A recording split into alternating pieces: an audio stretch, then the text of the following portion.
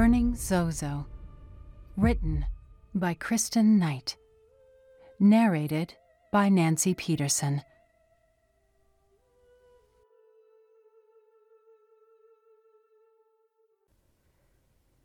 (6.2) Possession. Andy stood holding the door handle to service entrance 1, whispering, "Calm down, calm down, calm down. You can do this." Her body had become used to the ride up the hill now, so the fact that her heart was bashing against her ribs like a bumper car and sweat was sprouting on her forehead was suspicious. After a few deep breaths and a sleeve against her brow, she pulled out her walkie and pushed the button. "Mr. Chen, sir," she said. "It's Andy. I'm a little early and was wondering if you could let me in and what you'd like me to start on." "Oh, Andy," Chen's voice answered, layered with noisy traffic. "I'm on my way to the pharmacy. I'll be back in 10 minutes. Why don't you start on the dojo? It hasn't been cleaned in a while. One moment, I'll open the door from my phone." "Okay," she said, and the door clicked. She peered around the corners to see if anyone was in the hallway. She could hear ice chunking out of the fridge in the kitchen. Probably Martin, she thought, then breathed deep and scurried to the elevator. She pressed the B button hard and jiggled it, but the elevator stayed still. Popping open the keypad, she tried the 8-digit pattern she'd seen Chen use so many times before. He starts left. She pressed the 1 key, then right. She tried 3, and so on through the pattern. And down up, she said. The doors stayed closed. She tried the same pattern again, but this time starting with the 4 key, then the 7. Nothing. Then she tried each number down the center of the pad. Still nothing. The next row. Nothing. "Come on," she said, pounding the metal walls. The elevator shook, and her pounding bellowed through the shaft. She held out her hands and looked up. Beneath the grated tiles above her head was a security camera watching her. "No," she whispered, and froze against the elevator wall. "Andy." Chen's electronic voice sliced the air. She fumbled with the phone. It clattered to the floor. Scooping it up, she pressed the button and said, "Yes, here. I'm here." "I'm back. I'm going to make a phone call. I'll meet you in the office in 5. We need to talk." "Yes, sir. All right." Quickly, she pushed the open doors button. They slid wide, and the house blew her humid, icy breath over Andy. She shivered and hugged herself as she walked the cavernous hallway to Arius's office. She scanned the room, her eyes running over the roof-high windows surrounded by dark wood panels, the thick, swirled oil paintings on canvas, 2 wall sconces with blue-white pupils and albino glass lids, 4 tufted leather couches, a black agate coffee table on a white alpaca rug. Then her eyes rested on the countless rows of locked zebrawood cabinets against the wall. She searched the ceiling for a camera but couldn't see one, so she hurried to the cabinets. She tugged each handle. 4 rows in, 1 opened. She shuffled through the files. Contracts, contracts, more contracts. Then she pulled one out. The name at the top was a Hollywood actress. A-list. Next to her blue ink signature was a messier, maroon version that was flaking in spots. So that's what the test strips were for. He makes them sign in blood, she whispered. She wanted to read the terms but was running out of time, so she slid the contract back into the file folder and closed the door. 2 minutes. Where is the hair? Where? She rubbed her face. Where would he lock up his trophy? She whirled around. Carefully, she swung back the Picasso behind the desk. Highly polished, the shine on the black safe reflected her wide hazel eyes back to her. She tried one of the 8-digit combos, mimicking Chen. Then she pressed down on the handle. No movement. She stepped back. Then she saw them. Like a phone or remote control keypad, the numbers had letters beneath them. Of course, words, she said. What words would he use? What words would a crazy man who thought he was Kane use as a code? There were no letters under the 1, so she started with the 4. It could start with a G, an H, or an I, she whispered, then crossed the pad to the 3. Next could be an D, an E, or an F. Then down to 6. M-N-O. She used her fingers to keep track of the order. G-D. No. G-E. Yes, the vowel would be next. G-E-M. Maybe. G-E-N. Wait. Jen. The memory of illuminated Bibles flashed in her mind, all opened to the same bloody story. Genesis 4. Quickly, Andy keyed in the digits, then pressed down on the handle. It clicked and opened. She pulled open drawer after drawer, running her hand across the innards. Stock certificates, some cash, keys, and coins were in one. Stacks of velvet boxes and jewels in another. As she ran her hand across the 4th drawer, she felt something metal and cold. She recognized the shape and slid her finger through the trigger. She considered taking it with her. Just then, the AC turned on, and a vent above her banged with the compression from the cold. It startled her from her trance, and she slowly slid her hand from the gun. In the bottom drawer were buckskin bundles. Dozens of them. She pulled out the drawer and laid it on the desk. A long, familiar bundle lay on top of the others.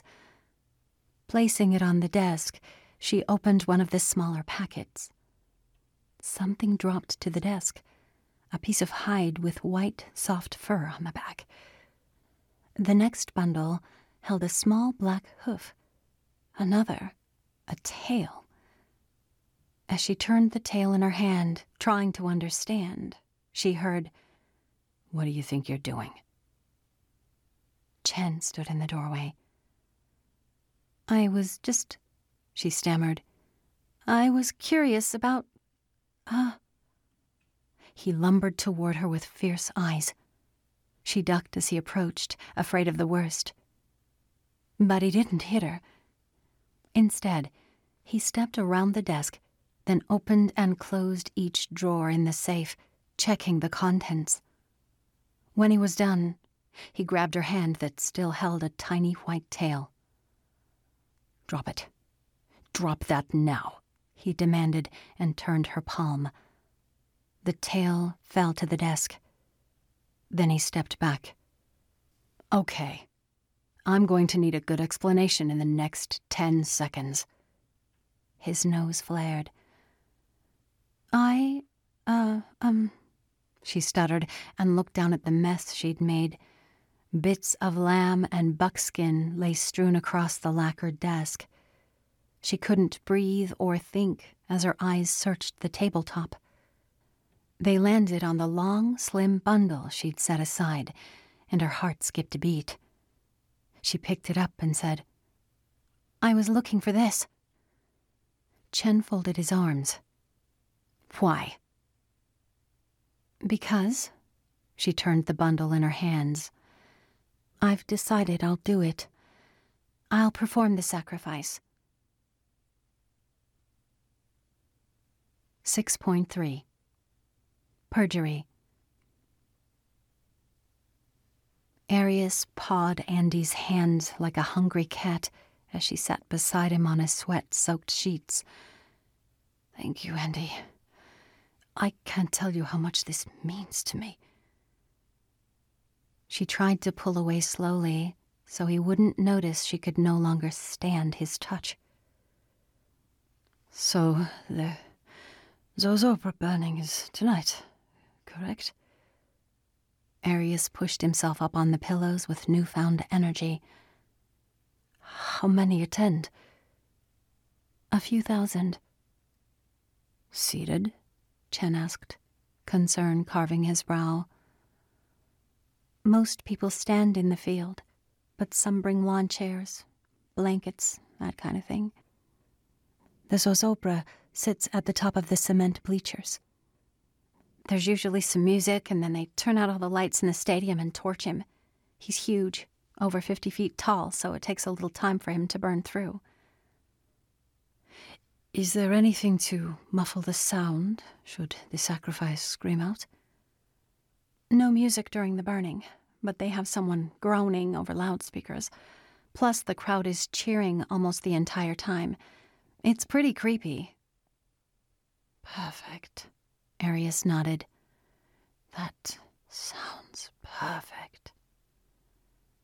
One thing I don't understand is why the sacrifice can't be done in a less violent way, like with poison. The rules are very clear. It must mimic the original killing. Any variation will void the contract. Chen turned the hilt toward Andy. Here, take it. She gripped the leather-wrapped hilt, nearly gagging at the smell of rancid leather. Chen turned his back to her. Now take your free hand and feel just under my left shoulder blade. Here? He felt her touch his muscled back. Yes, that's right. He turned around. That's where you'll put in the knife. But, he held up a finger, and this is key. You must push it in at an angle to stop the heart, at least 30 degrees up. If you don't, you could just injure the person. What if I hit a rib? The knife will do most of the work for you, but just in case, look for a petite woman or girl.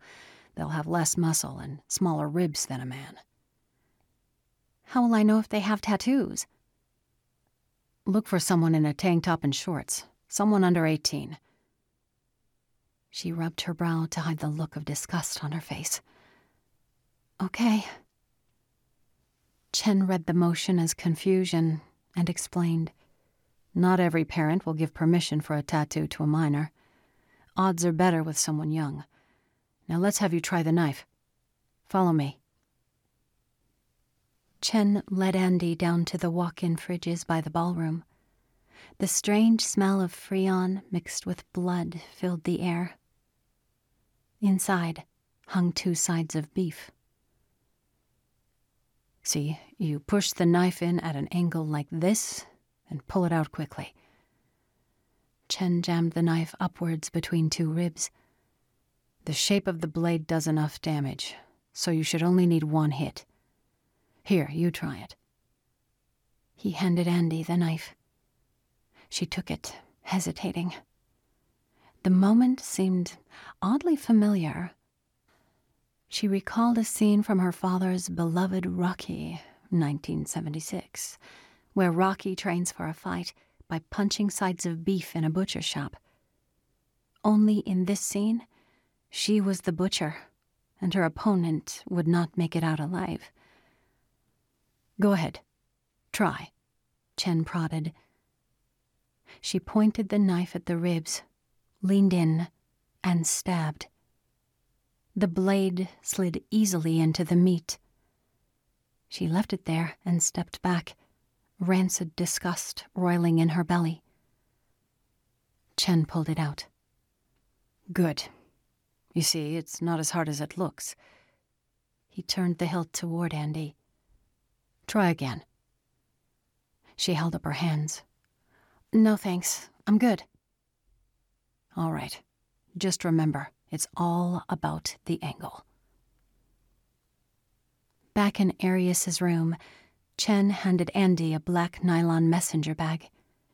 Here is the bag you'll use tonight, and a list of the contents. The paper read, 1. Hand sanitizer wipes. 2. Practice knife. 3. Black towel. 4.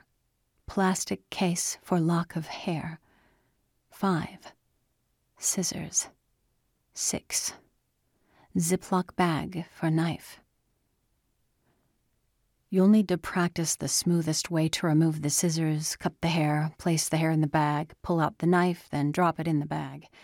It should take you less than 15 seconds start to finish. And don't worry about wiping the knife, just stash it and go. What happens if I get caught? You won't. Arius brushed back his hair. In all the years we've done this, we've never once had a rider caught. A rider? Andy said. It's what we call a helper, Chen said. So you've done this before? Used someone else? Arius coughed. Only when I'm too weak to handle it myself. I'll send a car for you tonight. Chen's voice was dry and intense. He spoke faster with each instruction he gave. Expect the driver at 8:30. Wear a black shirt and pants in case blood spills on you. Once the task is complete, leave immediately. The car will be waiting for you on Bishop's Lodge and will bring you directly back here. Do not lose the bag under any circumstances. Wear it across your body to be sure. Understand? Andy took the bag, slung it over her shoulder, and tucked her hands behind it like a muff so Chen couldn't see them trembling. Come on, time to go. Chen led Andy to service entrance 2. I just need to remind you not to say a word to anyone about this. Not even a hint. Of course, she said, trying not to make eye contact. Andy, look at me. Chen held her shoulders. I'm serious, he said. If you tell anyone, I won't be able to protect you from him. Andy peered in his tired brown eyes and said, Chen, why are you doing this? Chen squared his shoulders, ready to recite a speech like the first day they'd met. Then she said, Tell me the real truth. If I'm going to do this, I need to know. His shoulders slumped.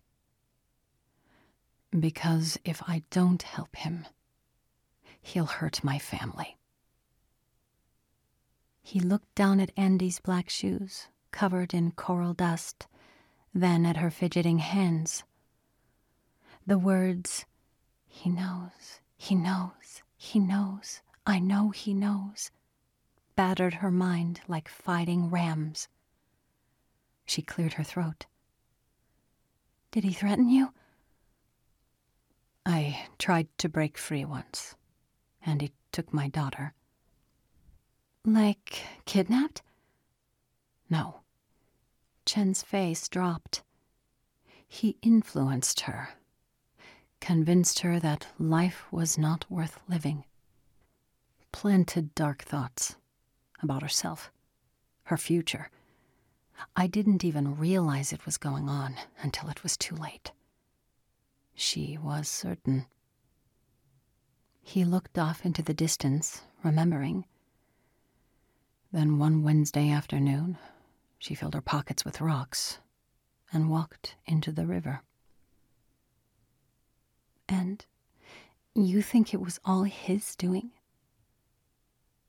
You haven't watched him work like I have, Andy. So you, of course, you don't understand. Arius Adams's power doesn't lie in his ability to create like most people think. His real power, his only power, lies in his ability to manipulate what already exists. Like a master chess player, he skillfully influences money, markets, goods, and people, sometimes for abundance and sometimes destruction. Even here, he pointed at his temple, and here, he pointed at his chest. Whether or not you believe his story, you better believe he holds the power to destroy you. As the words, "destroy you," left Chen's lips, they seemed to form something real and hard in his throat. Like the barrel of a gun, they hung there, a cold metal gag. He coughed it up. "What do you owe him for that was so big?" "I took something from one of my clients. Something very valuable. My mother needed surgery and I didn't have the money. When he discovered I'd stolen from him, he threatened to send me to prison." Chen leaned against the door jamb. "I was my family's only moneymaker. I took care of my wife, as well as my parents, aunt, and grandparents. If I went to prison, it would devastate all of them. Arius cleaned up the mess for me." "What do you mean, cleaned up?" The client never talked. "Arius talked him out of it?" "No. The night I told Arius about my problem, my client was bitten by a scorpion. By morning, he was dead." "Could that have been coincidence? Did he leave a window open?" "Scorpions don't live in that part of China in the wild. It had to have been planted." He gazed into her eyes, unblinking. "You need to hear me on this, Andy. You can't beat him, and trying won't be worth it. He'll come after you. Then the destruction will ripple out onto the people around you. 10, 100, 1,000 at a time." Andy clutched the messenger bag to her chest and closed her eyes. "What if I can't do it, Chen? When the time comes, what if I choke?" "I'll be there, watching, to make sure you don't." Chen waited, reading her face to see if his words had cut deep enough. They seemed to, so he stepped back into the house and closed the door. Agent Tate met Andy in an unmarked Mustang. "How did it go?" he asked. "You find his stash?" "No," she said, mopping sweat from her brow.